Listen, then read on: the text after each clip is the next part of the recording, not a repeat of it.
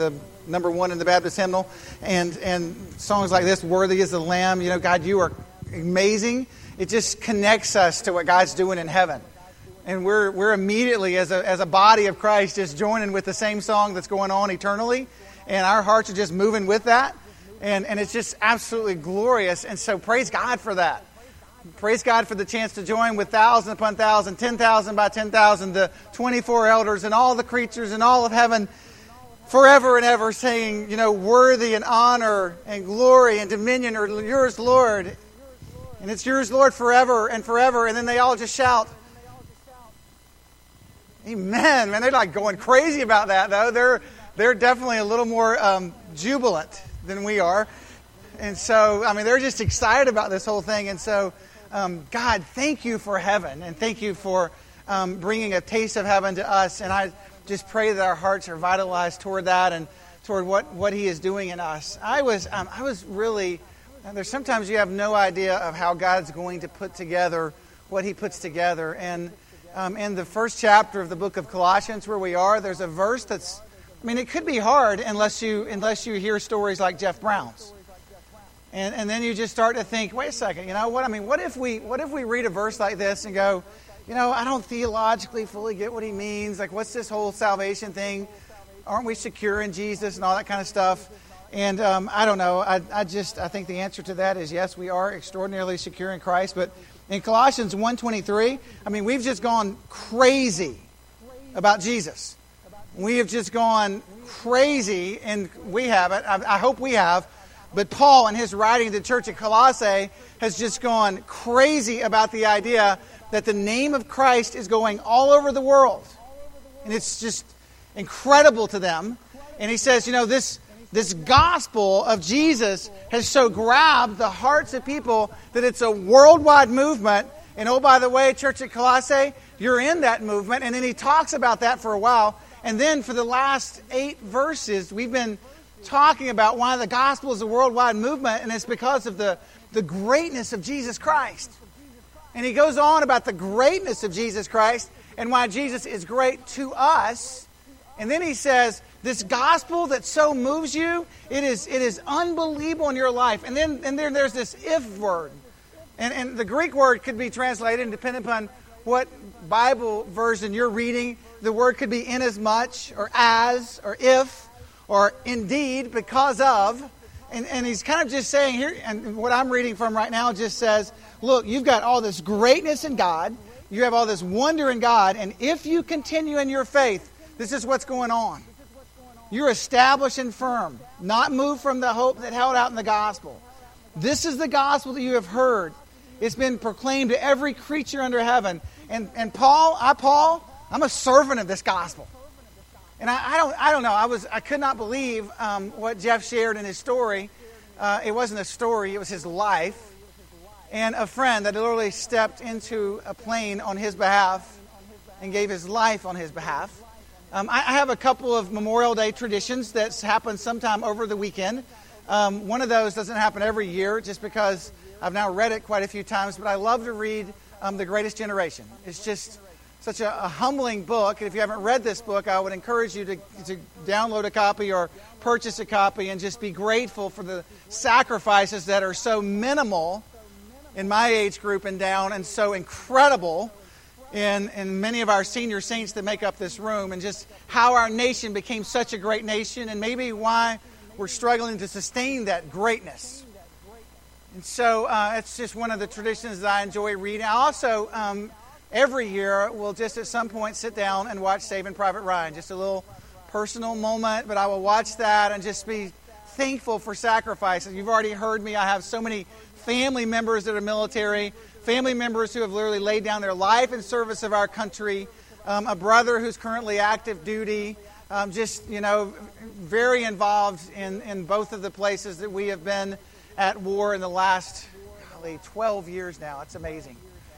And so I just have such a depth of gratitude, and I think just for that film, it just brings me to a level of sacrifice. And I started thinking about that film, and I've always struggled to use this line in this film, but isn't it ironic that we're at Colossians 1:23, and I'm going to watch Saving Private Ryan this week, and then Jeff tells his story, and this may go somewhere for you in a minute, because I have a sentence that I think is in your notes. Your actions, here's what you should know. They don't produce your salvation, but they sure as doggone well will display the fruit thereof. Your actions do not produce what has happened in you and how Christ has formed His life in you, but they will drive a stake in the ground for the people around you as to whether or not you have come to know Him. Him being Jesus Christ. And I love the ending. You know what? If you haven't watched Saving Private Ryan, I don't feel guilty at this point for telling you the ending of the movie, because, doggone, it's been out for 12 years now. So I don't feel like I'm stealing your thunder. But the basic premise of the film is that a group of United States Marines go in search of a brother.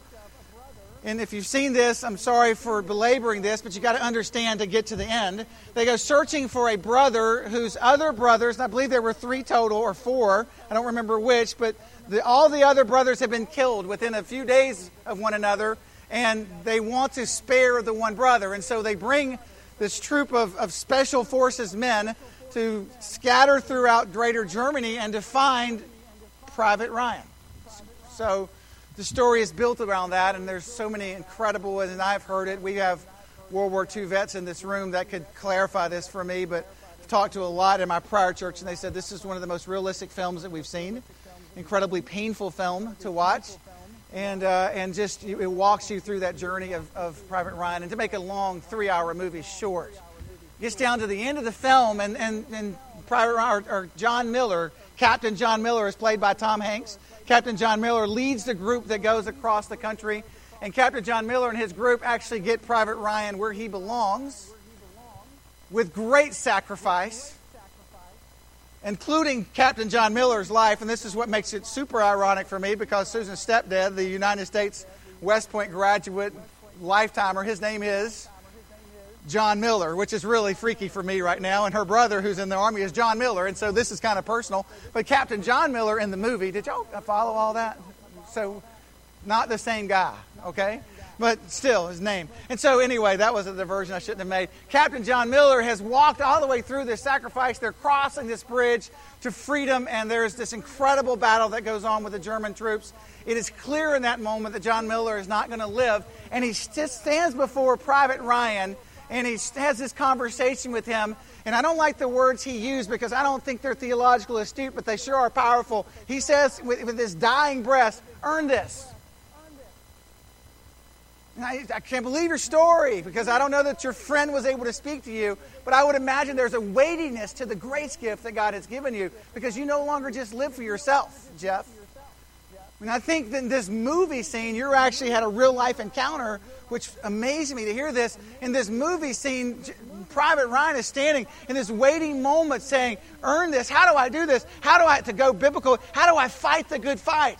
How do I live as if someone has laid down a significant sacrifice for me? How do I live when I have watched a literal person give their life for me, and I'm going to walk across this bridge to freedom, and somehow I'm going to walk out the rest of my days, and I'm going to live in a manner worthy for us as believers of Jesus Christ, of the gospel of Jesus Christ. I'm going to live in a manner worthy of the sacrifice." And I think John Miller was saying in more words, I want you to live worthy. I want you to live with honor. I want you to live with dignity. I want you to live in a profound manner. I do not want you to cheat this life. And you roll down to the end of the film, and I had this on video, and I don't think it played out. In fact, I'm looking at it, it did not, and it's such a powerful moment, so your imagination will have to go there. Or if you don't like blood and stuff, do not watch this film. But, if you just go to the end, it's an extraordinarily painful film. But just at the end of the film, there's this older gentleman standing, and he walks to his family. He's walking up to one of the burial grounds in Europe, and it's amazing, because he starts to hug his wife and children. He's been very stoic the whole time, and he breaks down crying, and he just begins to say, "Have I lived well? Have I earned this?" And then he starts to ask really practical questions. Have I been a good dad? Have I been a great father? Have I been a person of integrity and character? Have I lived on this planet? And then the scene just becomes extraordinarily potent as he stands before a white cross in a field filled with white crosses. And he turns and snaps to attention and salutes the burial ground of Captain John Miller. I thought about that scene in light. So there's the ending. For those of you who don't want to watch a bloody movie, there's the powerful movie in a nutshell, but there's a more powerful moment for us. When we just stop and we pause as followers of Jesus and we deal with a tough verse. I think this is a theologically challenging verse. If it's not, you really like works and you're proud that you can honor God by the good things you do, which is the antithesis of the rest of the chapter. The rest of the chapter is you got nothing but evil. Your evil behavior has separated you from God. You bring nothing good to the table. You don't bring your heroic efforts, and you haven't been good enough to please God. And if you're sitting in the room thinking, I want to earn this before God, I want to do favor before God, you've missed the entirety of the gospel. The entirety of the gospel is that the grace of Jesus Christ is sufficient, that the cross of Jesus Christ is glorious, that the sacrifice of Jesus Christ is amazing. The redeeming work of Jesus Christ is overwhelming. The justifying work of Jesus Christ has set you once and forever before Him, made whole and complete. And get this, there is no accusation that flows against you. So when you start to ask those heavy questions, Jesus Christ steps up in the midst of your life and says, it is me living this out through you. It is me fleshing this out for you. It is me helping you go. And then after hearing all of that, Paul says, oh, by the way, if you endure, Colossians 1:23, if you press forward to the end, if you carry this whole thing out, this is what I proclaim to you. If you don't shift from the hope of the gospel, if you make yourself a servant of the gospel, then you'll know that all of that was true to you. And I think that's where we just get a little bit confused. The gospel is not a nice prayer we prayed a long time ago, and now Jesus is off somewhere. The gospel consumes. The gospel, here's what, I believe the Bible actually believes this, and I believe teaches this, and I believe Jesus actually believes this. He actually, this is going to sound simple, and this is a good moment for you to amen, not out loud, but in your heart. I think Jesus actually believes that His gospel and His cross will transform lives. I know you're just kind of going, that's our mission statement. No. I actually believe He believes that the gospel will have a complete indwelling us and will change everything. It will change our view of life. It will change our spending. It will change how we invest ourselves. It will change where we're standing at the end of our life, and we're just standing at the end, and we're not hoping this because somehow we wanted to make it to John Miller. We're hoping this because we know that at the end of life we'll stand before an incredible Savior, and there's only two words that we long to hear from Him. We just really want to hear Him say, well done. And if you want to add a few words to that, you have been a great, faithful servant of the gospel of Jesus Christ, and your heart has bloomed toward that gospel, and it's changed everything. You see, here's just a sentence that I think you should capture today. Your actions, get this in light of this verse, they don't produce salvation, but they sure do prove your faith. Which means it's pretty hard to sit in it's pretty hard for you to sit in the middle of a life that has no reflection of Jesus Christ and say, yeah, I'm in. I prayed a prayer when I was 8. It's been different. Nothing's changed at all. Nothing has changed in my life since that moment. But I'm secure in Jesus. Well, I would just ask you to ask a question about that.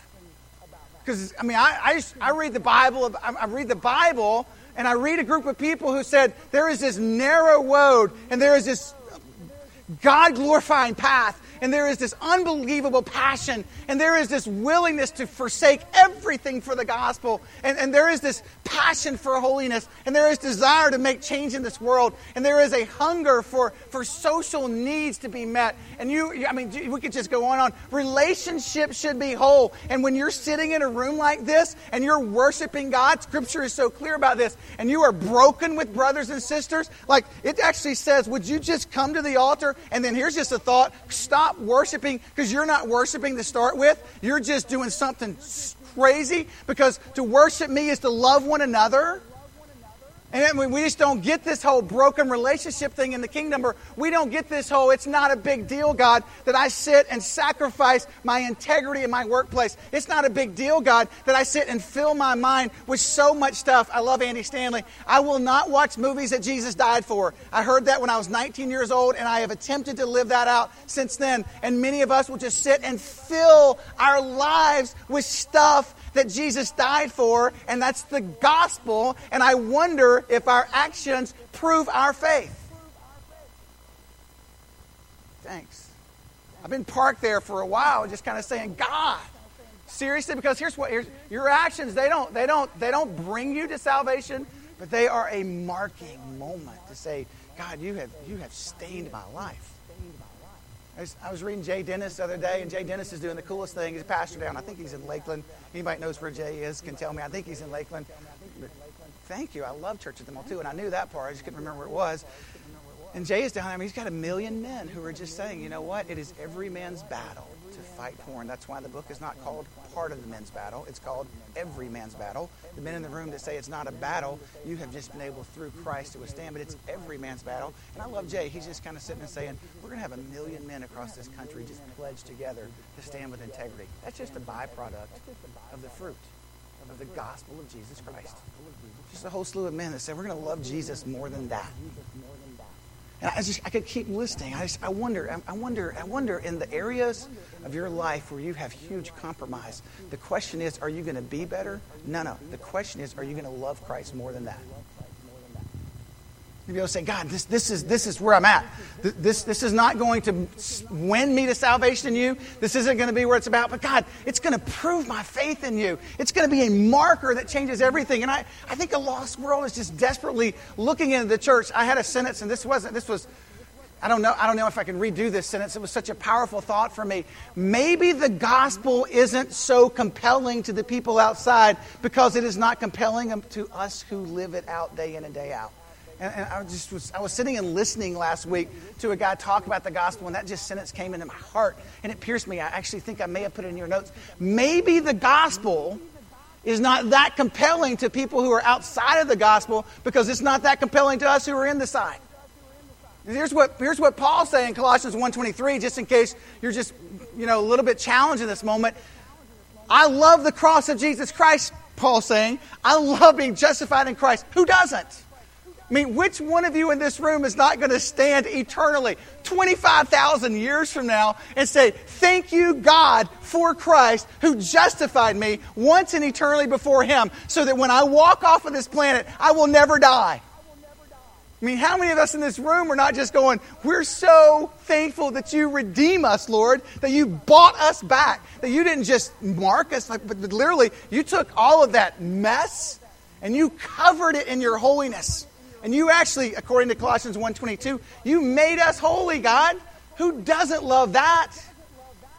I mean, we love that stuff. It's just, how about this? And so, God, if that's all true of us, we're going to respond to this, and we're going to stand and say, it's worth it, God. It is worth the gospel. It is worth consuming us. And the gospel is compelling among us. It changes everything, because here's what I would want you to know. Your actions don't produce your salvation, but they sure do prove it. James says we can talk about this all day. You can tweet it all you want. You can tell me on Facebook until you social network your fingers to death how much you love God. How about this? Just get off Facebook for a while and go serve somebody. I mean, there's a novel idea, and I'm on Facebook, so don't get all like, my dad's already stood up here. Don't demonize that. Just look, don't start telling me about loving God and you don't love your friends. Seriously? Don't talk about all this stuff. Serve people, love people. It's just amazing. It's your actions don't bring you salvation, but they sure do produce it. And James, and I'm kind of doing it, and I didn't finish to James. James was like, you don't have to sit around and listen to what I say. I mean, I love James. The book of James, for those of you that are maybe not preachers up here talking about some guy named James. Who is this James guy? In the book of James in the New Testament, James, the brother of Jesus, said, look, if you want to see my faith, just come follow me around for a while. Because I'm going to walk this thing out. And you'll see this. I think that's what James is saying. He's saying the same thing as Paul. Paul's a lot more grace-oriented. James just cut to the chase. So those of you that like to cut to the chase, memorize James. Paul's just like, I love God, I love God, I love God. And oh, by the way, you should endure. James is like, endure. Do something. Are you kidding me? Get out there. Live out your faith. Are you kidding? This thing is huge. And your actions, they don't produce your salvation. They prove it. There's the theme verse that I haven't shared with you. I believe, and this is just a pastor speaking, you find your own theme. I believe Colossians, the 3rd chapter, I believe the 23rd verse is the theme verse of the whole book. When he says, whatever you do, work at it with all of your heart as if you're working for the Lord. not for human masters, since you know, listen, since you know that you'll receive an inheritance from the Lord, and it's the Lord you're serving, let's get out and be about this, you know? So whatever we do, however we do this, and so I wrote down, like, as opposed to me sitting around and banging us around, which I've done for now, how we're not enduring, I just thought, let's flip this. How do we endure together? I mean, how do we press forward the faith together? And by no means, I just wrote down 4 or 5 thoughts that I put them in your notes of just ways we can be passionate for Christ, and it can happen among us, and it should happen among us. I mean, there should be great stories that are going on among us. And I wrote this, and I didn't finish these in the order that I put them for you, so forgive me. But just my number one. I mean, if we're going to endure, as Colossians 1:23 says, and we're going to live this out, and if our faith is not produced by our actions, but it's displayed by them, then we're going to hang out with passionate people. I mean, that's just going to be what we want to be about. I mean, we want to, I mean, literally, I want to walk around the room and lock eyes with people who are passionate for Jesus Christ. And I think that's the New Testament church. That's, if you go back to the first series here, that's ordinary. And it goes way outside of this room. In fact, this is the least enjoyable part of Sunday because we're telling stories to each other in the hallway about what God's been doing this week. We're in the atrium going, listen to what happened with my neighbor. It's crazy. You wouldn't believe what... I mean, there's just stories going on. Hang out with passionate people. I love the sentence I've shared with you. Susan and I long to run with people who are running hard after heaven. Just saying, God, we want to be a part of that. With those who are saying, this is what we're about. The gospel matters. We want to hang out with people like that. Just to say, look, I'm sitting in a room. It's on Memorial Weekend. We're all ready to go out in the sunshine. It's already hot enough in here. We're actually getting suntan as we sit. And I want to sit in a room with a whole bunch of people who love Jesus, you know? Just when we walk into Mayor Mass, we're just walking in going, who's going to high-five me today? And just tell me a story. Passionate people. My favorite guy in the Bible is Jeremiah. And I have a couple of words I think describe a passionate person. Jeremiah was a guy who began his ministry. Some of my favorite verses in all the Bible, I knew you before you were ever in the womb. And in fact, before the foundation of the world, I knew you were going to be placed in your mother's womb. I love that about Jeremiah. I love Jeremiah 29:11, that God has a future and a hope. I prayed that over a bunch of graduating 4-year-olds this past weekend. Just, God, you've got a future and a hope for them as they walk out of VPK. And you have much for them. And it's your goodness and your grace. I love Jeremiah. He's passionate. There's a guy who launches his ministry, and here's what he's told. This is endurance, by the way. This is passionate people. Here's what he said.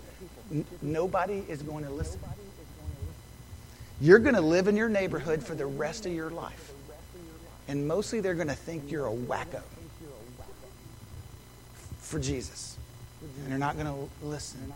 But just live him out anyway. I mean, you're gonna walk the halls of Mandarin and Creekside and Bartram and wherever you go for 4 years, and 90% of that place is not going to believe in Christ. Go flesh him out, please. Jeremiah. It's just so you think you're alone. Jeremiah was actually tasked to do that for life at about 17, and he's like, I'm in. And so I love a passionate guy. I just want to read a verse to you that I think is so amazing and so sincere. I was able to share at Clint's funeral this weekend. What I love most about the Bible, or this past week, is how real it is. If you start to just have these moments of questioning, why in the world would they put so much flaw and failure in the Bible if it were not just simply an authentic book about the goodness of God in the middle of a passionate people? And in Jeremiah, the 20th chapter, Jeremiah is just, he's been going for 20 chapters. You know, he's been talking to people, living passionately. If you're going to live passionately, let me just kind of share this. You're going to probably go against the grain of most people around us. That's why Jesus said there's like this narrow way that leads to life. And there's this huge way that most everyone else is going, church. It leads to destruction. So I'm just asking you to walk the narrow way. And he's just tired of it. I don't know if you've been there. And I love Jeremiah. You want to talk about a passionate person? In verses 7 and 8, he says, God, you have deceived me Why? Because Jeremiah has been pelted with rotten fruit. He's been stuck out in the front gate and what is that shackle thing called where you put your heads in and your hand in? What's that called? Those things. He's been put in stocks. I mean, he's been pelted with rotten vegetables. He's had his work that he's written shredded on multiple occasions. And he's weary. And he says, Lord, you deceived me. You overpowered me, prevailed. I'm ridiculed all day long. Look, everybody's mocking me. This is no fun. Whenever I speak, I cry out, I am proclaiming destruction. So the word of the Lord has brought me insult and reproach all day long. And I will not mention him, and I am not going to speak any more of his name. I love that. That's where Jeremiah is. And it lasts all of about, this is what's my favorite part about passionate people. We do grow weary. We do grow tired. We get worn out, but then when you hang out with other passionate people, when you hang out with somebody who's like Jeremiah who says, I'm going to just keep living, and I'm going to keep living, and I'm tired, God. I'm really tired, and I love his answer because it took him all about 12 seconds to say, I am not going to speak his name anymore. And then listen to verse 9 and 10. Look.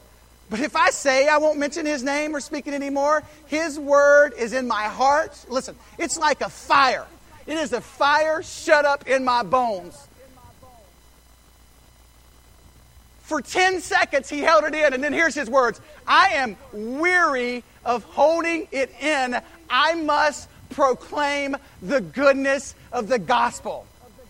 Oh, that God would have some weary people in this room who have held it in for a long time. Some of you didn't catch that. I am so tired, God. This is so hard. I quit for 5 seconds, but there is a fire in my soul because the gospel consumes me, and I cannot stand not talking about the grace of God and the redeeming work of God. And it wore me out for 5 seconds to hold it in. I pray that we are a church filled with people who have fire in their bones. Who are just standing and saying, look, I am passionate for this kingdom. I am passionate for the things of God. Because here's what you have to know. Passion or the gospel carries an obligation to its grace and goodness and its message. And listen, your salvation is not hinged on your works, but boy, is it ever proven by them. It's just fleshing this out. I mean, I want to hang out with passionate people. I want to hang out with passionate people who go for it. I mean, literally just go for it. Like the running theme around here should be wide-eyed. Seriously, that's what you're doing? Go for it. Who risk. Who are just kind of, I mean, this is how we endure, by the way. And this is number 2. I mean, it would be so cool to have just, in fact, in about 10 minutes when I quit, 12 minutes when I quit, we're going to have 3 students up here who are looking at each other saying, we're going for it. It's going to be so awesome. This is a picture of what God is calling us to. Just a room full of people who literally are saying, we're going for it. I want you to go for this. I mean, the Lord said to Jeremiah in 1:19, they will fight you. Go for it. The task that you have will be challenging. Go for it. Live on the edge, Jeremiah. Go for it. If the task that God is going to call us to, and when we look at each other, and I love this, I can catch eyes with so many people in the room that I've already had conversations. I've only been here 7 months. I've had all these cool conversations where I just looked and I said, go for it. And it was just so fun to see what God is doing through some people who have gone for it and just risk great things. And look, if these great things were easy or assured, we wouldn't need to be passionate about them. We wouldn't have to be. If they were no risk, we wouldn't live with this. Look, I don't think that this God who knew you before the foundation of the world, who knit you together in your mother's womb, who ordained your days, who knew that you were purposed here on this earth, I don't think that God said, I think I'm going to do all that for him. I'm going to do all that for her so they can be the best television watching people on the planet. I don't think that's what he made us for. I think He made us for more than this. He made us to be a group of people who sit among one another and say, we're enduring, we're going for it. I mean, this gospel, we're talking in this gospel not about casual things or small things. We're talking about dominions and powers, strongholds of sin. That's what we're stepping into. We're talking yesterday with a group of 10 of us who were sitting in classes hoping to step into the lives of some children who are currently father and motherless, and we're stepping into their lives and changing generations. It's not easy, and it will not be risk-free. And wow, are they powering that in our lives. And yet, a lot of us in that room were just looking at each other going, we're going for it. Risking. I'm just wondering, because if we're going to be a church full of passionate people who are enduring to the end because of the gospel of Jesus Christ, what are you going for right now? It's just one thing to say, I just going to be a church. I'm just going for the beach this afternoon, which I really am. Praise God.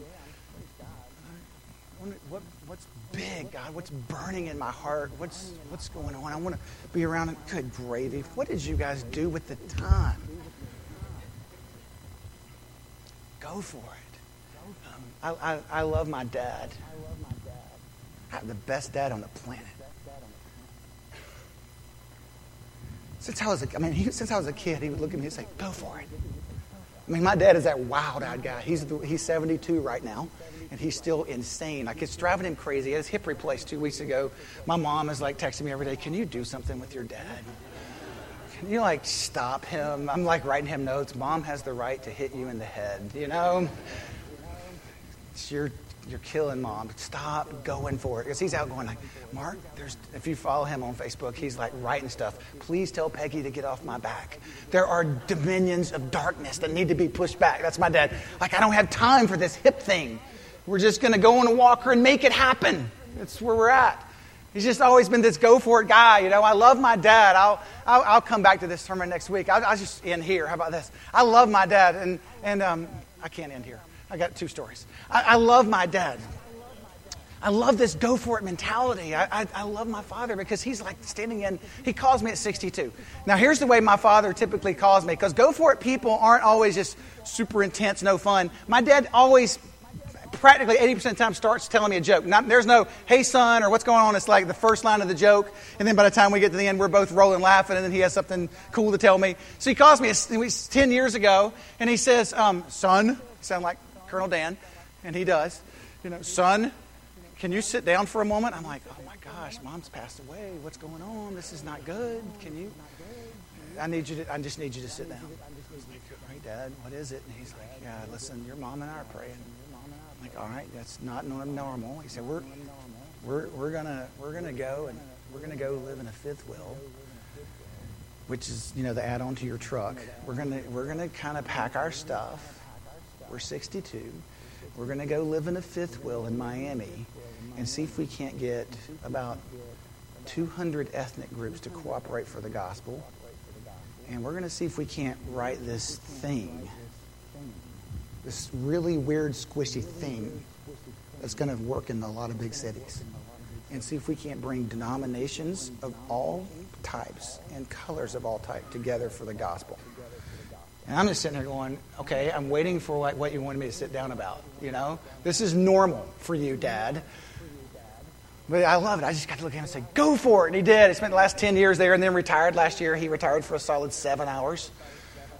Moved to Indianapolis. They're like pushing him out there. They lived here for 20 years. 5 grandkids are now here. I'm calling him every day. "I miss you. Please come. We're at the Suns game. You could sit with us." He's like, "Yeah, but there's darkness to push back, son. Go for it. It's not without risk." I love, and I may be off on this, but I love up in the balcony, Kim Carr and Brent Stake and the group of people who just 10, 12 years ago went for it. They just were walking around the city. And I mean, this is how it happens. So you can just wonder, like, Mark, I don't know what's big. I don't know. Just join God at work. Here's just the thought. Join God at work, because He's always at work around you.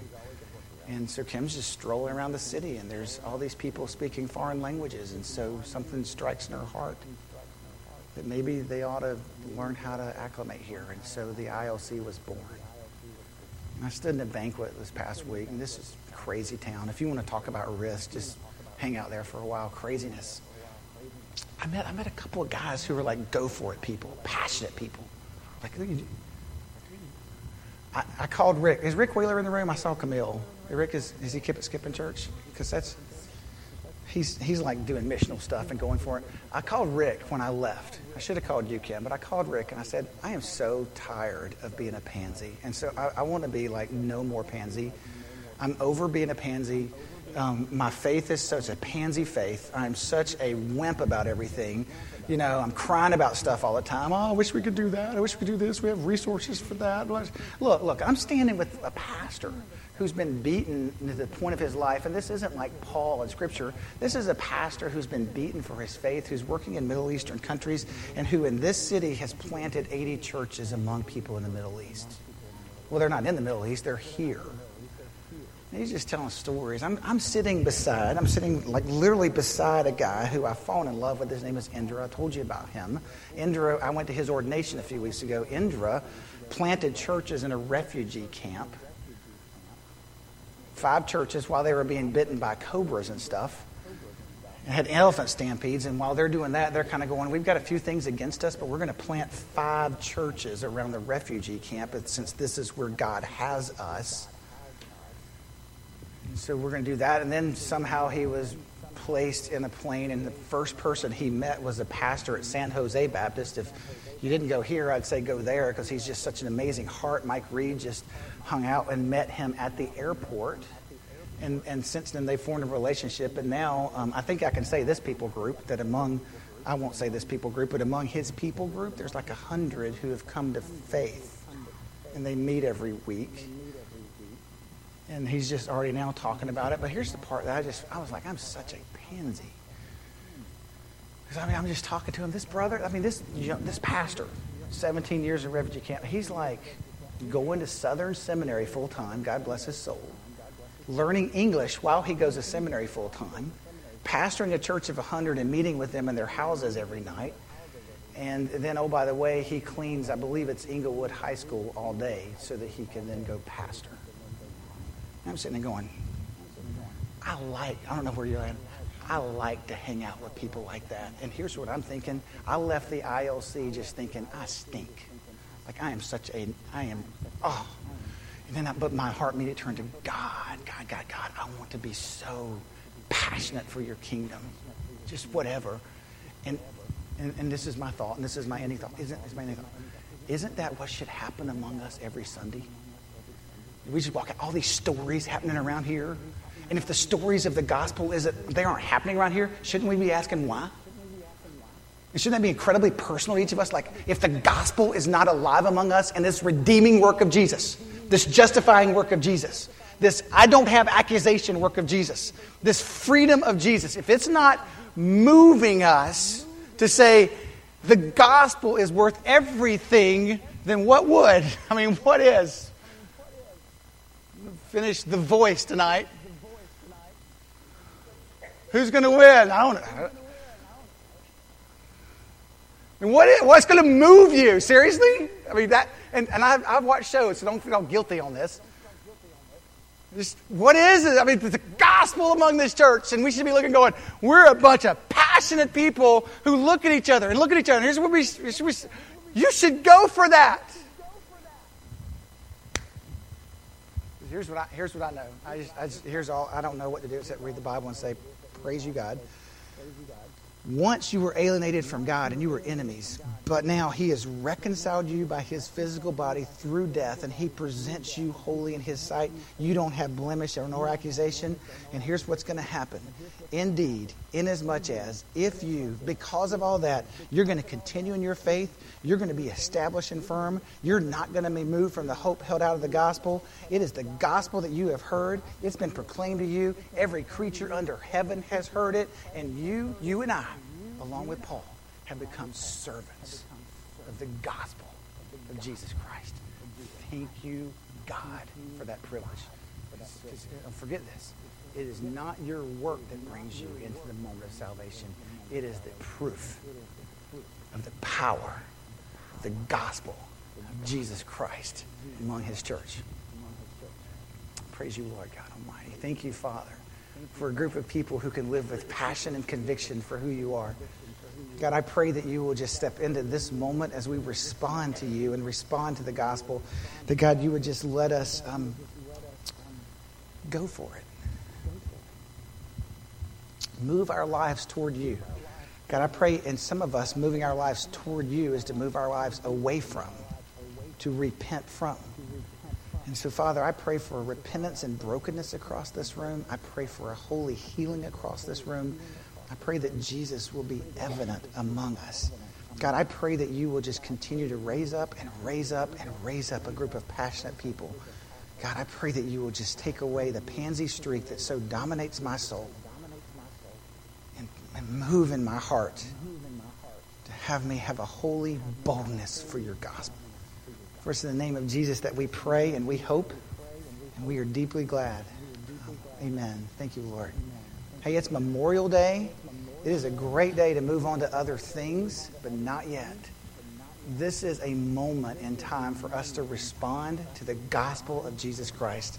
And we're going to sing, and we want you to come. Ryan's going to come here right in the middle. And if you want to come and speak to him, that would be great. If you want to come and